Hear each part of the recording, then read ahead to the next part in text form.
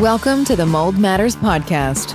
Whether you are looking for help recovering from mold illness or just want to learn more about creating a safe environment for your family, this podcast is the place for you. Hello, everyone, and welcome to another episode of the Mold Matters podcast. I am your host, Jeremy Evans, alongside my good friend, Mike. Hi, Jer. Mike Adams, how are you? Good. Very good. Good. Great to see you as usual. Good to see you, Jer. Always good to get back together and talk about mold and health. Yeah. And we actually treated at home together today. Yeah, we actually did some. We don't get to do that often. Yeah, it was a good morning. Started out the day right. That's right. And then we showered and we're back at it. Yeah. So, as everyone knows that listens to this podcast, we obviously don't know everything about, especially the medical side of things. That's not our specialty. And so we like to bring in people who do know about that. And we've had some good guests in the past. And we've recently gotten to know Dr. Diane. If you're in the mold healing world, you may have already heard of her. She's out in the Colorado area. And we'd like to, anyways, got to know her. And we're kind of excited to learn about an aspect of mold illness that we haven't really touched on. And so before we get into that, though, and turn some time over to Dr. Diane, would you, Mike, let's read a little bio. We want to make sure people know how great she is. So yeah, it's actually very impressive. Dr. Mueller is nationally recognized as a Lyme disease, mold illness, and functional medicine expert who many doctors turn to for advice on treating severe cases of chronic diseases. She is also the founder of My Lyme Doc, an alternative medical practice that focuses on treating Lyme disease and other difficult to treat conditions like mold, I'm assuming that's fibromyalgia, gastrointestinal problems, and autoimmune disease. My Lyme Doc has helped thousands of people who have experienced the failure of conventional medicine regain their health and quality of life. She is a survivor of mold illness, Lyme disease, and prolonged IBS symptoms. And like many of her patients, she struggled for years with chronic exhaustion, severe digestive dysfunction, and chronic pain, with mainstream medicine only providing her with mildly palliative treatments. Dr. Mueller has authored a best-selling book, Use Your Mind to Heal Your Mold and Lyme, A Survivor's Guide, in which describes how she overcame mold and Lyme illness after a protracted battle and explains how others can do the same. She's to release a second edition of her book, It's Not in Your Mind, Solutions and Strategies for Lyme Disease, Mold Illness, and Chronic Infections, in March. Dr. Diane, welcome to the podcast. Is that second book out? The second book is out. The first book's actually even out of print because the new book has updated protocols and research and that sort of thing. So the second book just got released here about 10 days ago. So It's Not in Your Mind is now available on Amazon. That's awesome. Yeah, that's a very common thing I hear is, well, as you know, having gone through the traditional medicine route, is that what they eventually said to you? Is it's in your mind? In your head? Yeah, I know. It was a combination of like with the digestive component of things. It was the IBS label, right? So the digestive component was not in my mind, but I was still just given a diagnosis that's a syndrome. And a syndrome really is just a medical diagnosis for a bunch of symptoms put together when we don't really know the cause. So, but from the other component of things and some of the components we're going to be talking about in today's episode, the brain fog, the pain, like those types of things. Eventually that was part of the diagnosis of it's in my mind. I tried SSRIs and went on antidepressants and they made me crazy. So I tried a lot of different things and it was clearly not in my mind, but it's really easy to get to that point with that diagnosis or that fake diagnosis of just we're making it up when conventional tests are normal. And most of my conventional tests were. Yeah, that's so interesting. And is there anything you would add to your bio that fills in a little more about you for our listeners to get to know you? Sure. Yeah. I mean, the reason I got into this work was because of my own chaotic health disorders. So I got into this work because of a ton of brain fog, memory loss to the point that I was not able to remember where I lived. I would leave my house, and that didn't happen every day, but sometimes I would leave my house and I'd be like a block away and it'd be this like episode, I would call it. Like my brain would start to dissociate. I would have these depersonalization events where it was almost like I would be looking down at my body outside of myself. I felt very like out of body and almost like euphoric, but not like good euphoria, like this dissociative euphoria. And in those episodes, I would be like, I would not remember. I would get very confused, like where was my home? But it would only last like, it was seconds, right? I don't even think it was minutes, but it was very, very scary when these episodes would occur. So that was part of my history. And I've seen so much in that regard in my practice around, situations like this, where there's crazy memory loss or this pain for no origin. And, I think one of the biggest things, and what else to kind of plug into this initial conversation, really is to orient people that, we're talking about mold and we're talking about mycotoxins primarily today. But when I actually was going through and like figuring out lab wise and technically wise, like what was all wrong with me, mold was one piece of the picture.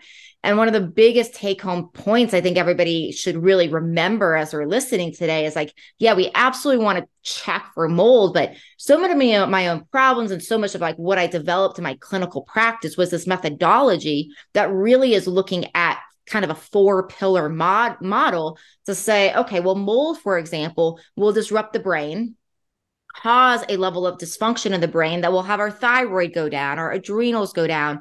So part of the methodology I really built was not just about detox and all of that, but it's really about looking at, okay, balancing the microbes, the good and the bad, making sure that hormones are working, making sure there's no nutrient deficiencies, making sure there's mitochondria balance, all of those types of things, and then making sure we're doing all of the lifestyle things that we should be doing. And so I think it's so easy and exciting when we get on these topics to be like, oh, I understand this mold thing a little bit more, but I just want to make sure we're always rooted in the foundation that it's really all of these pillars that are involved typically when somebody does have mold or mycotoxin illness. So I have a question for you, kind of linking this back to Lyme disease. Yeah. A doctor up in Park City, Utah. Actually, I think the guy he's a little crazy, but I also think he's a genius. But he said to me, and I want to get your take on this. He may be completely wrong for all I know, but he said, Mike, millions of people contract the Lyme bacteria, live a completely normal, healthy life, and never know. And he said his experience tells him that it's only when they are exposed to mold that the Lyme becomes very, very noticeable. And they think, okay, I got Lyme disease now, but it really relates more back to that bad synergy between the mold and the Lyme bacteria. Thank you, Mike, for this question. Yeah, it's a really important question. The word and what you said that I want to emphasize is that word only, because for sure, I feel like we do know that Lyme goes into dormancy, right? So it's like people can have acute Lyme. It can go dormant. It can look initially when it's acute, like a cold or a flu, no bullseye rash, nothing noteworthy, and it's self-limiting. It's kind of like a cold or a flu. Other people, it's much more, serious. But for some people, there are these acute phases, and we do know that Lyme does go into dormancy and can reoccur later. So in dormancy, people don't have, it's like, chicken pox. We all have not all, but a lot of us have chicken pox. We don't often develop shingles. So I tell people to think of Lyme kind of like that. Now, what causes Lyme to come out of dormancy? So this is where we have to be very careful about that word only, because mold for sure can be a trigger or a sensitizing event that can absolutely cause Lyme to come out of dormancy. COVID, though, that was a great way of waking up Lyme. In fact, I actually theorize, and this is just theory because we don't have research, but I theorize that for a great many people, what we're seeing with long haul COVID might actually be Lyme waking up. Some of those symptoms are hugely overlap. So other environmental toxins, stress, there's a lot of different things that can really wake up Lyme. So I don't disagree with that, doc, that you're talking about, that mold could be part of the picture and that mold could do that. I definitely see that. But I would be very cautious of saying, I get very nervous when we say like, oh, it's always Lyme or it's always mold, these sorts of things, because I just don't feel like that's accurate with what I've seen in medicine. There can be a lot of things that can be that sensitizing event to trigger a response to actually wake that Lyme up out of dormancy and turn it back into its active form. That makes sense. Yeah, that does make sense. That was a little bit of an aside, but I think that's really interesting. So Dr. Diane, I know your name is Dr. Diane Mueller, but you're endearingly known as Dr. Diane. So when we talked to you that one day a few weeks ago and realized that one of the aspects of mold illness that you happen to know a lot about is the neurological aspects. And so actually, this sounds like a really basic question, but because we've studied the symptoms of mold illness many times. In fact, I have a list here of, I actually have a list that's, I don't know how many you've counted, but I have, are there over 100? I haven't ever counted, but that would not be a surprising number to me. I mean, that's why it's the great mimicker, because it's like practically throw it in there. It just disrupts so many parts of physiology. So that's probably accurate. I have a list of like 40 here, and I actually started to parse out like which ones are neurological and which ones aren't. And I actually had a hard time on a few of them. So can I start with the basic question? What do we mean when we say, mold illness can affect you neurologically? Yeah, thank you. Thank you. You guys asked the best question. So starting at the foundation of that, we have to think about, okay, well, what does the neurological system do? Okay. So our neurological system basically runs our whole body on some level. So we can look at our neurological system's impact on our cardiovascular system, for example. So our neurological system plays a role in proper regulation of things like blood pressure, right? So when we're talking about things like dysautonomia or POTS, where people get tunnel vision when they stand up and everything, they feel like they're going to faint, and they get changes in their breathing and their blood pressure just from postural positions, these sorts of things. There's a neurological component to that. That's why it's dysautonomia. It's a dysfunction of the autonomic nervous system, right? So that's one thing that the nervous system regulates. Our nervous system will regulate our brain function, right? So there's a neurological component with having healthy brain cells. And one of the things we're going to get into is like what happens when our nerves are attacked from mold illness and from these mycotoxins. Well, when the nerves are attacked in our brain, that's where we can get brain fog, right? Our nerves are not functioning correctly. That's where we can get memory loss, these sorts of things. Another thing that we should consider is we do have a neurological impact on our digestive system. So it's not that our nervous system is the only component of our digestive system. We have hormones, we have all these other functions, but we can even say our digestive system has a neurological component to it as well. So really, when we're looking at your list, I mean, we could probably go down your list and relate some aspect of everything on that list back to the nervous system, because the nervous system runs our entire body, right? That's kind of the network that's connecting our entire system. That being said, when we're talking about, say, right now we're talking about the symptoms. So we could say the neurological impacts are widespread. They could really cause probably every symptom on your list, but there's a lot of different mechanisms through which we can have dysfunction in the body. So we could have the nerves that go to the digestive tract attacked, and that could be a problem with digestion, or the nerves that go to the digestive tract might not be under attack, and a digestive problem could come from a different root cause. So that's probably the way to differentiate, is really like there are some major areas that are talked about, brain fog, headaches, migraines, digestive stuff, and dysautonomia, some of our top symptoms, but we could largely say that everything on your list probably comes back to the nervous system in some sort of way, just because of the connection of the body. Okay. So I actually feel validated, because I was like, how can I not know if that's neurological or not? Anyways, so it's validating to know that, it's not as clear as like this symptom is neurological, this one is, because we even talked. I'm starting to question what the word neurological even means now. It's your neurals. My son-in-law is a neural radiologist, and I'm starting to wonder, what does he even do? The kid does, yeah.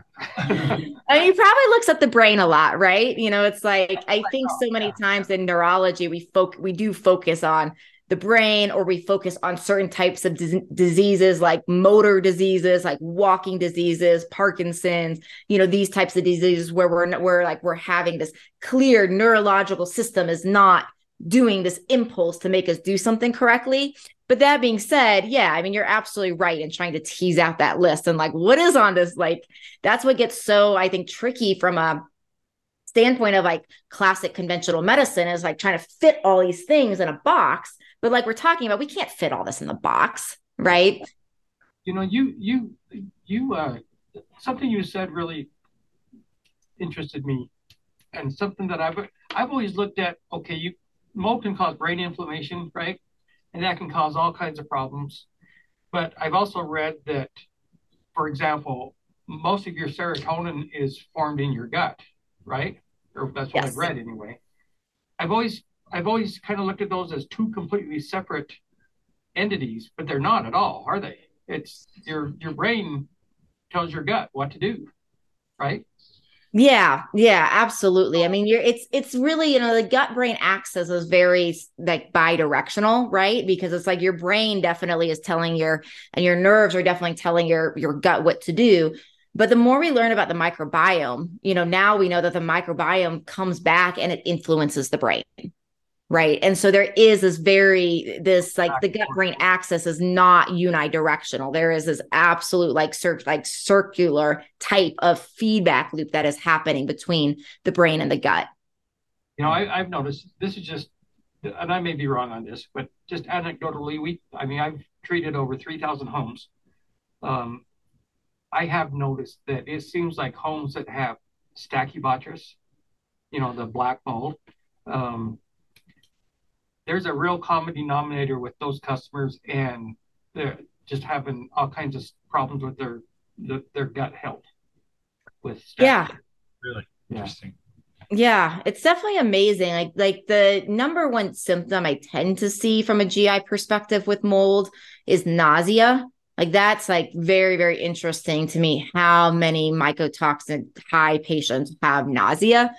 But yeah, there's definitely like constipation. I see some, and there's absolutely this link for sure between the digestion and, and these mycotoxins. And some of it could be through this mechanism that we're talking about here of the impact on the neurological system. And, these toxins, like the mycotoxins, will disrupt the microbiome. We know toxins have a huge impact on the microbiome, and the microbiome in some parts is like in some of the microorganisms really actually help with detoxification and even binding of some of the mycotoxins.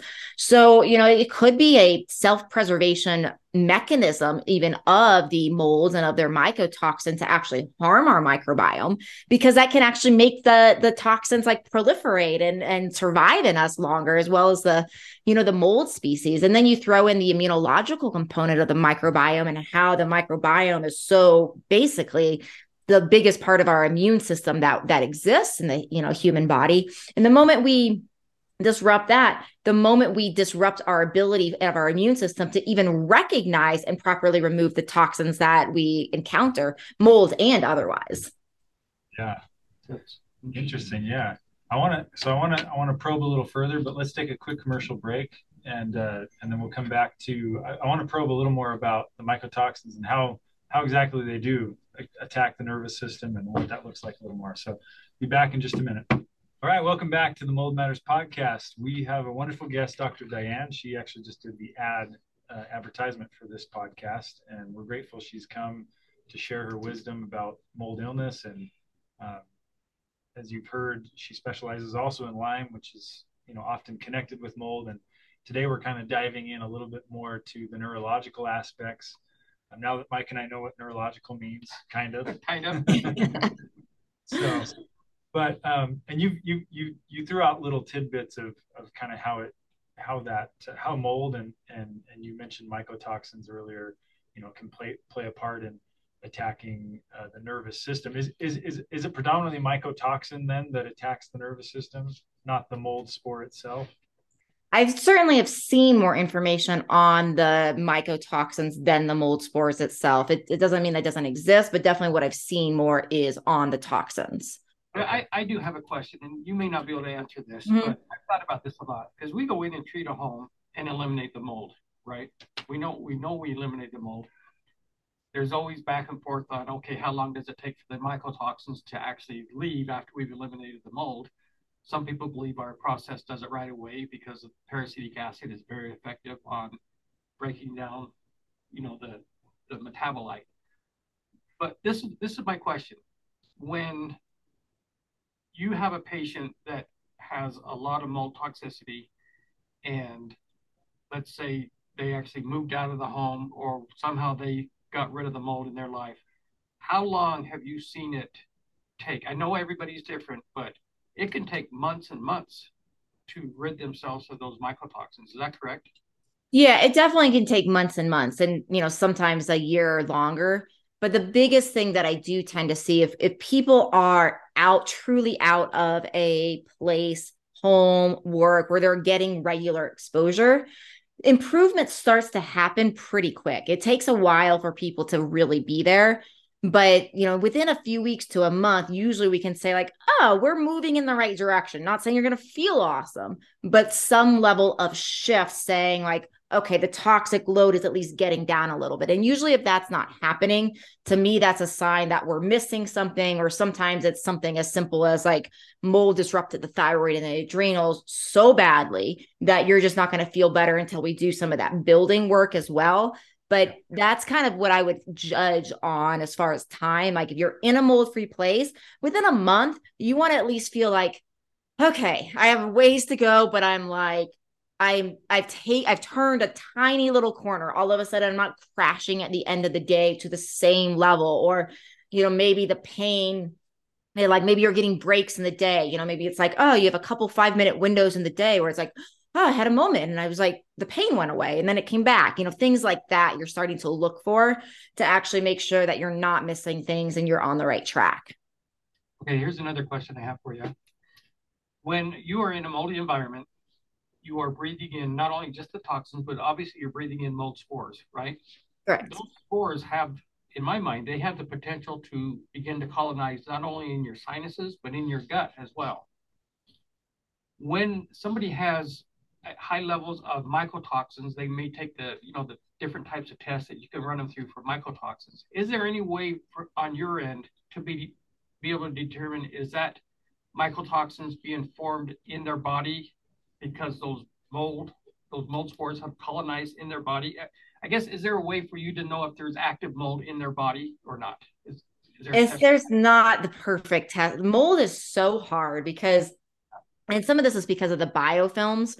So like mold from a standpoint of even collecting like the actual spores in a culture, right? So if we're going to look for spores, say in the stool or the urine, the spores actually have to slough off the cells to make their way through the kidneys or through the intestinal tract to end up in our specimen. Blood is no different. And so because of the biofilms that mold is super good at making, it's really, really good at grabbing on to kind of the cell walls and not sloughing. So there's not great tests for actually determining the spores, which is one of the reasons why we need to make sure we're testing the house and office to make sure that, the working and living environment are safe. That being said, there are certain markers on tests like the organic acids, for example, that are sometimes pointers to that happening, but there's really not a good telltale test in science yet. I think a lot of us are hoping for that. That's really going to definitively say, oh yeah, there are spores growing in the body. It's a good thing, I think, at this point to just assume that most of the time there probably are. So would the treatment's not really any different then from your end? There is a slight difference in that we don't need from a mycotoxin perspective. That's a lot more about detox versus a spore perspective. That's a lot more about an antifungal. So there are different things. I tend to add antifungals to my mold treatments just because of wanting to be cautious.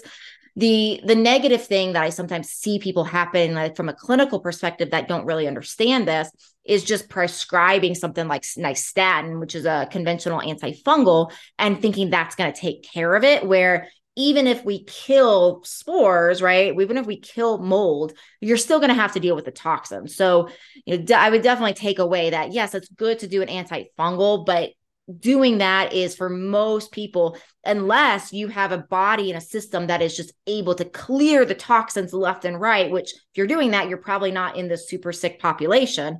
But for most people with mold illness, you just giving that antifungal is not going to be enough. You actually need to make sure you're also doing the detox and clearing those mycotoxins as well.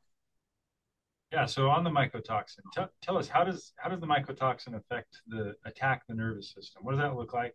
And then I guess we'll follow up with, well, let's start with that. Okay. Yeah, there's a couple different examples. The one is through the process of creating reactive oxygen species. So reactive oxygen species they're molecules that are highly reactive, right? So that's why they're called a reactive oxygen species. And like from a chemical perspective, what's really happening is we get these molecules in the body that mycotoxins can create, and the molecules will actually start stealing electrons or start stealing the cellular components of another cell. And then that cell will do that to another cell, and that cell will do it to another cell. So it creates this like chain of reactions where cells are basically stealing largely from each other is the easiest way of looking at this. And so as that happens, we have processes in our body where our cells actually will self-kill themselves. It's a process called apoptosis, and they will actually kill themselves if they are not working and functioning up to par, right? So that's kind of how our body keeps its system regulated. So when we have these reactive oxygen species occurring, and we see that our nerve cells are part of the process of the molecules actually getting attacked and they're stealing, and that's all happening in our nervous system. Eventually, what will happen is then these cells are dysfunctional because of this stealing process. And we have that process of apoptosis, that process of cellular death occur. When we have that process of cellular death occur, then our nervous system is not working up to par. It can't do its signals because it's literally, there's parts of it that are actually dying, which I know when you're listening to this can be very scary. The good thing is we now know that the nervous system is able to regenerate. Years ago, they didn't think this in science and medicine, but now we know that's true. But the important thing about this is to realize this is happening. And this is where I think mold can lead. I mean, we do see in research mold connected to Parkinson's and ALS and Alzheimer's and some of these crazy neurological diseases. And this is one of the mechanisms through which those diseases are occurring is you get enough neuronal cell death, nerve cell death. Your nerves are not going to, the nervous system is not going to be able to function at its optimal level because you just don't have the cells working at that same level.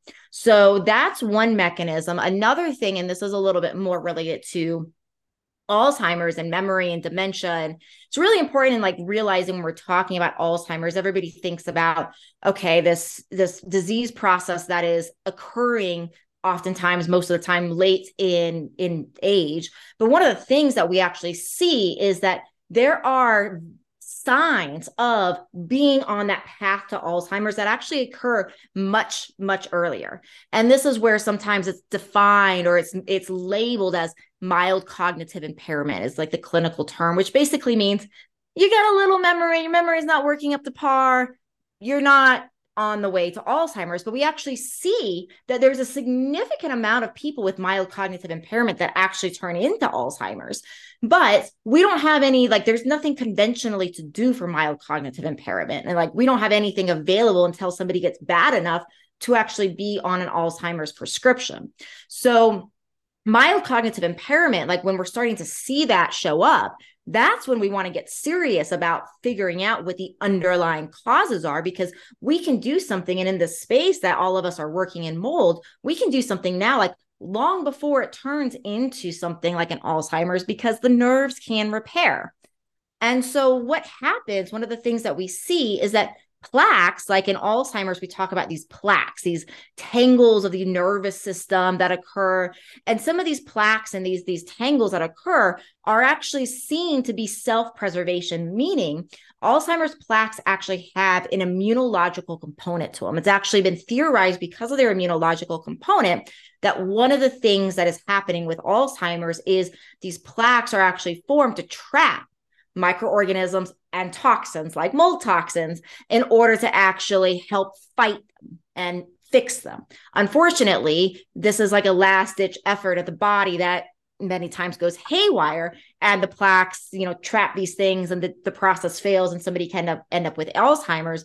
But the point is that some of these things that we're seeing in these longer, these longer term neurological processes like Alzheimer's oftentimes are a neurological attack that went haywire because of an underlying problem like a mycotoxin.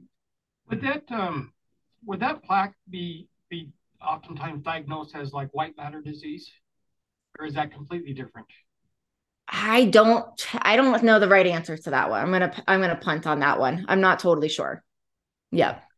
Well, when you were mentioning kind of the death of the cell and that whole kind of trigger chain reaction thing, yeah, I think about some of the sickest. There's also a movie called Death of a Salesman, like Death of a Cell. Oh, good. Yeah. Sorry, I digress. Well, some people that are the sickest. I mean, I'm talking the sickest people that we've seen. I mean, this sounds very. I don't mean this to be. I don't know. It sounds not rude, but they almost look. There's like almost a death look on their face. Well, we talked to Dr. Pompa before. He calls it mold face. Mold face. He had a name for it. Mold face. Oh yeah, mold face. It really does look like there's not life in that face that probably was once there, even though I never knew the person before, you know. Yeah, I mean, the other comment I'll give to that is like, this is, when we're talking about this chain reaction, that is reactive oxygen species, right? That's what I call that process. But that's also known as oxidative stress, which is basically when we have all these molecules that are highly reactive like this, it's not just the nerves that are getting impacted, it's the blood vessels. Like the blood vessels take a huge hit from oxidative stress, like places all over our body do.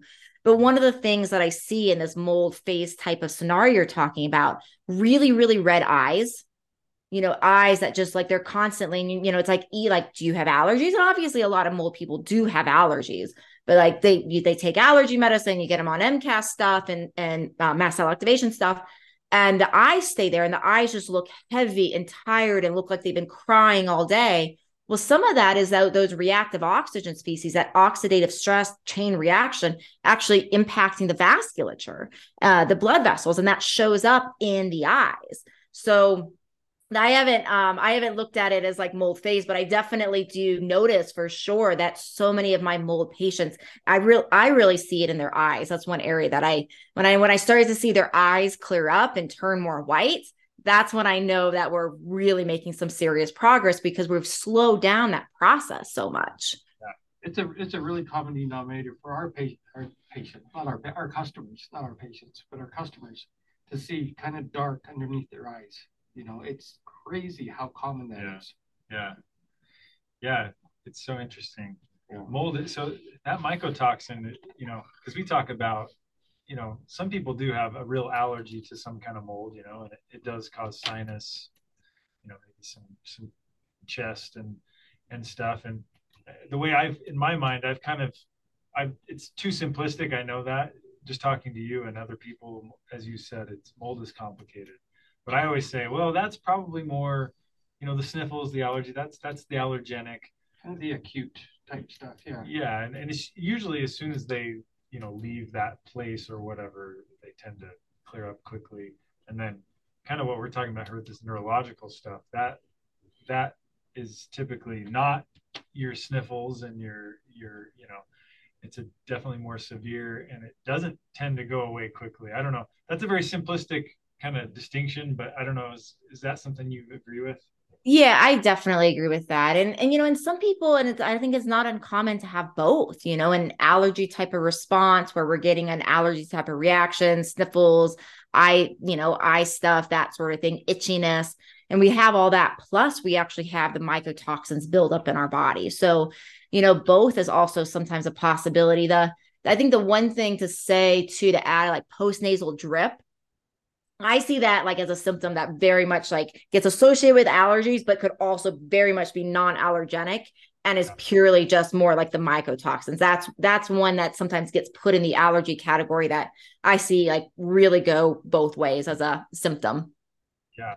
Well, and what was hopeful about what you said when you were talking about the cells dying, I think it's hopeful to hear that they can regenerate, right?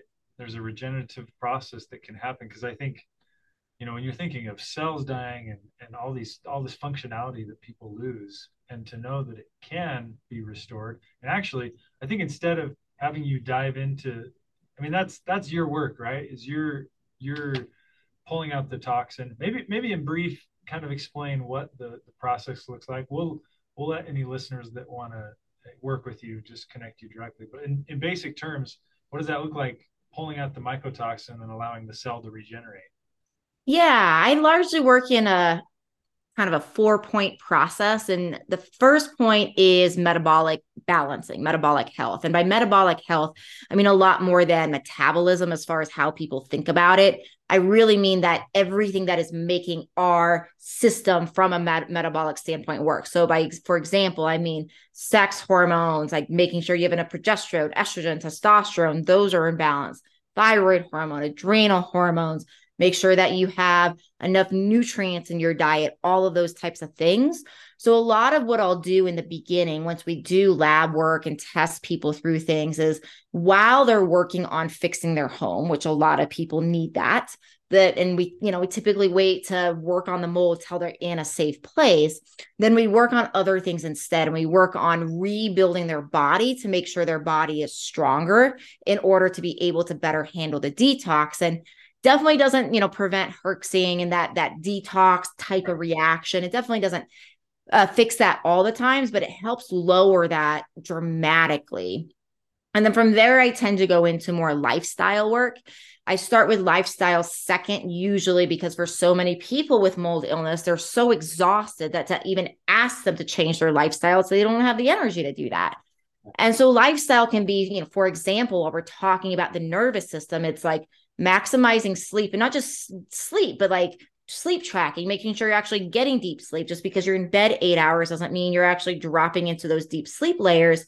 And the lymphatic system, that part of our brain that is kind of the detox part of our brain that helps to clear out the trash. Well, that's really important when we're talking about everything we're talking about in this episode, right? It's really important to get all of those toxins out so we don't have these reactive oxygen species reactions occurring in the brain. Well, the lymphatic system's active when we're sleeping and when we're deeply sleeping. So we got to get into that because that's part of healing. And then usually by that time, the mold in the home is figured out. They're in a safe place. And that's where we really get into the detox. And one of the things that I talk about in detox that I find that a lot of people are missing in their detox protocols is making sure that transport proteins of the liver are working. So our liver is designed, so a lot of people will do things like make the liver break down toxins better using things like glutathione, for example, NAC. And so a lot of people are doing that, and that's great. And then they give binders to make sure that the toxins, when they make their way to the intestinal tract, are bound and you get them out in your stool. But there's a missing component, because when we break down the toxins in the liver, we actually have to get those broken down components out of the liver. And if we don't get them out of the liver into the bile, into the intestinal tract, which is the way we want them, then they go backwards into our circulation. And so these transport proteins in the liver actually transport the broken down toxins out. And these are things that make those transport proteins work. There still needs to be more research. It's still a limited amount, but it's choline will do it. Myrrh will do it. TUDCA will do it. Those are the top 3 that I tend to use. And so if people aren't using something to make those transport proteins work, we can get a lot of detox types of reactions that are negative because of the backup of those toxins into the circulation. And then the final step with all of that is what I call micro-balancing. And that's really working on any infections, whether it is Lyme, whether it's other types of infections, rebuilding the good guys of the gut. Now that the toxins are out, it's a lot easier to repopulate the gut, that sort of thing. And I tend to do infections last for most people because when infections die, they're going to release more toxins the body has to deal with. And if the body is already backed up from mycotoxins, from other environmental toxins, if we dump more toxins in because we're killing infections, people tend to get sicker. So that's kind of the step-by-step guide that everybody is, they have their own pace they go at, but that's the most common way I work with most people. Interesting. Yeah. So you can't just take one pill, is what you're saying? I tell people all the time, like, my magic wand is not working, but as soon as it does, I will definitely get everybody on board for the magic wand protocol. And, maybe someday in science we'll know it. There's really cool research right now that's going on with light and sound therapy. And it's actually some of the very preliminary research is showing that it will reduce and sometimes eliminate Alzheimer's plaques. So even if somebody's progressed that far, it's really cool. And like I said, this research is very preliminary, but it's like, wow, okay, like that's getting closer to the magic wand. You play some sound, you see some frequency of light, all of a sudden plaques go away. So maybe someday there will be a magic wand, but we're not there yet. For now, it tends to be, just listening to you and other people, it tends to be a process, right? I mean, it is. Multifaceted process. Kind of a roller coaster ride for them as well, isn't it? 2 steps. Yeah. Yeah. I usually tell people it's like this kind of up and down trajectory. And we want to make sure the valleys of your low points with treatment, your valleys get to a point where it's like tomorrow's valley, as far as a low point, is not as worse as today's valley. The problem is the mind is so oriented to track what is going wrong. It's not like we wake up in the morning and think like, wow, I don't have a headache. My stomach doesn't hurt. Like, usually we think, oh, my head hurts, my stomach hurts, right? So the mind tracks what's wrong, typically as humans more easily than the right mind tracks what's right. So sometimes as we're going through these ups and downs of the treatment process, when we go through these valleys where it's like, everything's like, feels like it's flared, it may not be as bad as a flare as it was a month ago, but the mind has a really hard time recognizing it because it's not tracking what's working, it's tracking what's not. Yeah. Well, I think it's become obvious from listening to you, Dr. Diane, that if someone wants healing, they shouldn't talk to Mike or me about it. They should probably talk to someone like you. We're real good at getting rid of the mold in their home. Yeah, we got that down. But yeah, other than that, I think keep us out. Yeah. Well, and I don't do that, so that's why we're here talking together. So, and as you guys heard in the advertisement, Dr. Diane, I assume you're accepting patients still. I am accepting patients. Yeah, schedule's definitely getting full, but the cool thing about the group program is that is really built in a way where as I get to a point where I can't take more, I do have a few limited spots still available right now. But the whole point of developing that is because it's done in a group model, price is dramatically cheaper for people. And it allows me to continue to add more people into the practice since my time is becoming more limited. So that's another way that it's like, help people. And as we're talking here too, it's like, one of the things that's super cool about that group program is what winds up happening is people start asking questions and it's like, wow, that's the best question. And other people won't even think to ask it, but they really need that information. So it really becomes a cool thing because it's like a cohort of people with very similar types of, problems and symptoms and root causes that are all working together and supporting each other on their healing journey and, led by my team and I. Yeah. I like that. Remind us of the website again or where they find you. So that is mylymedoc.com. And then if you want to go directly to the program I'm talking about, is mylymedoc.com/be your own doctor. Doctor. I love it. Yeah. We want to thank you, Dr. Diane, for taking the time to share your wisdom and insight. I think we need to do it again. Yeah. Down the road. Yeah. Down the road. I would love to. I love talking to you guys. Just scratch the surface. Scratch the surface. Yeah. Yeah. Yeah. So that was a wealth of information. Thank you so much for coming, and hopefully we can all help people get better from mold illness. And I think you're playing a key role in that. So thank you. Yeah. Thank you as well, Mike and Jeremy. Really appreciate what you guys do. It's so needed in this field. Awesome. Okay. Thank you so much. Take care. You too. Thanks for listening to the Mold Matters podcast. Be sure to subscribe for more in-depth information on mold illness and recovery.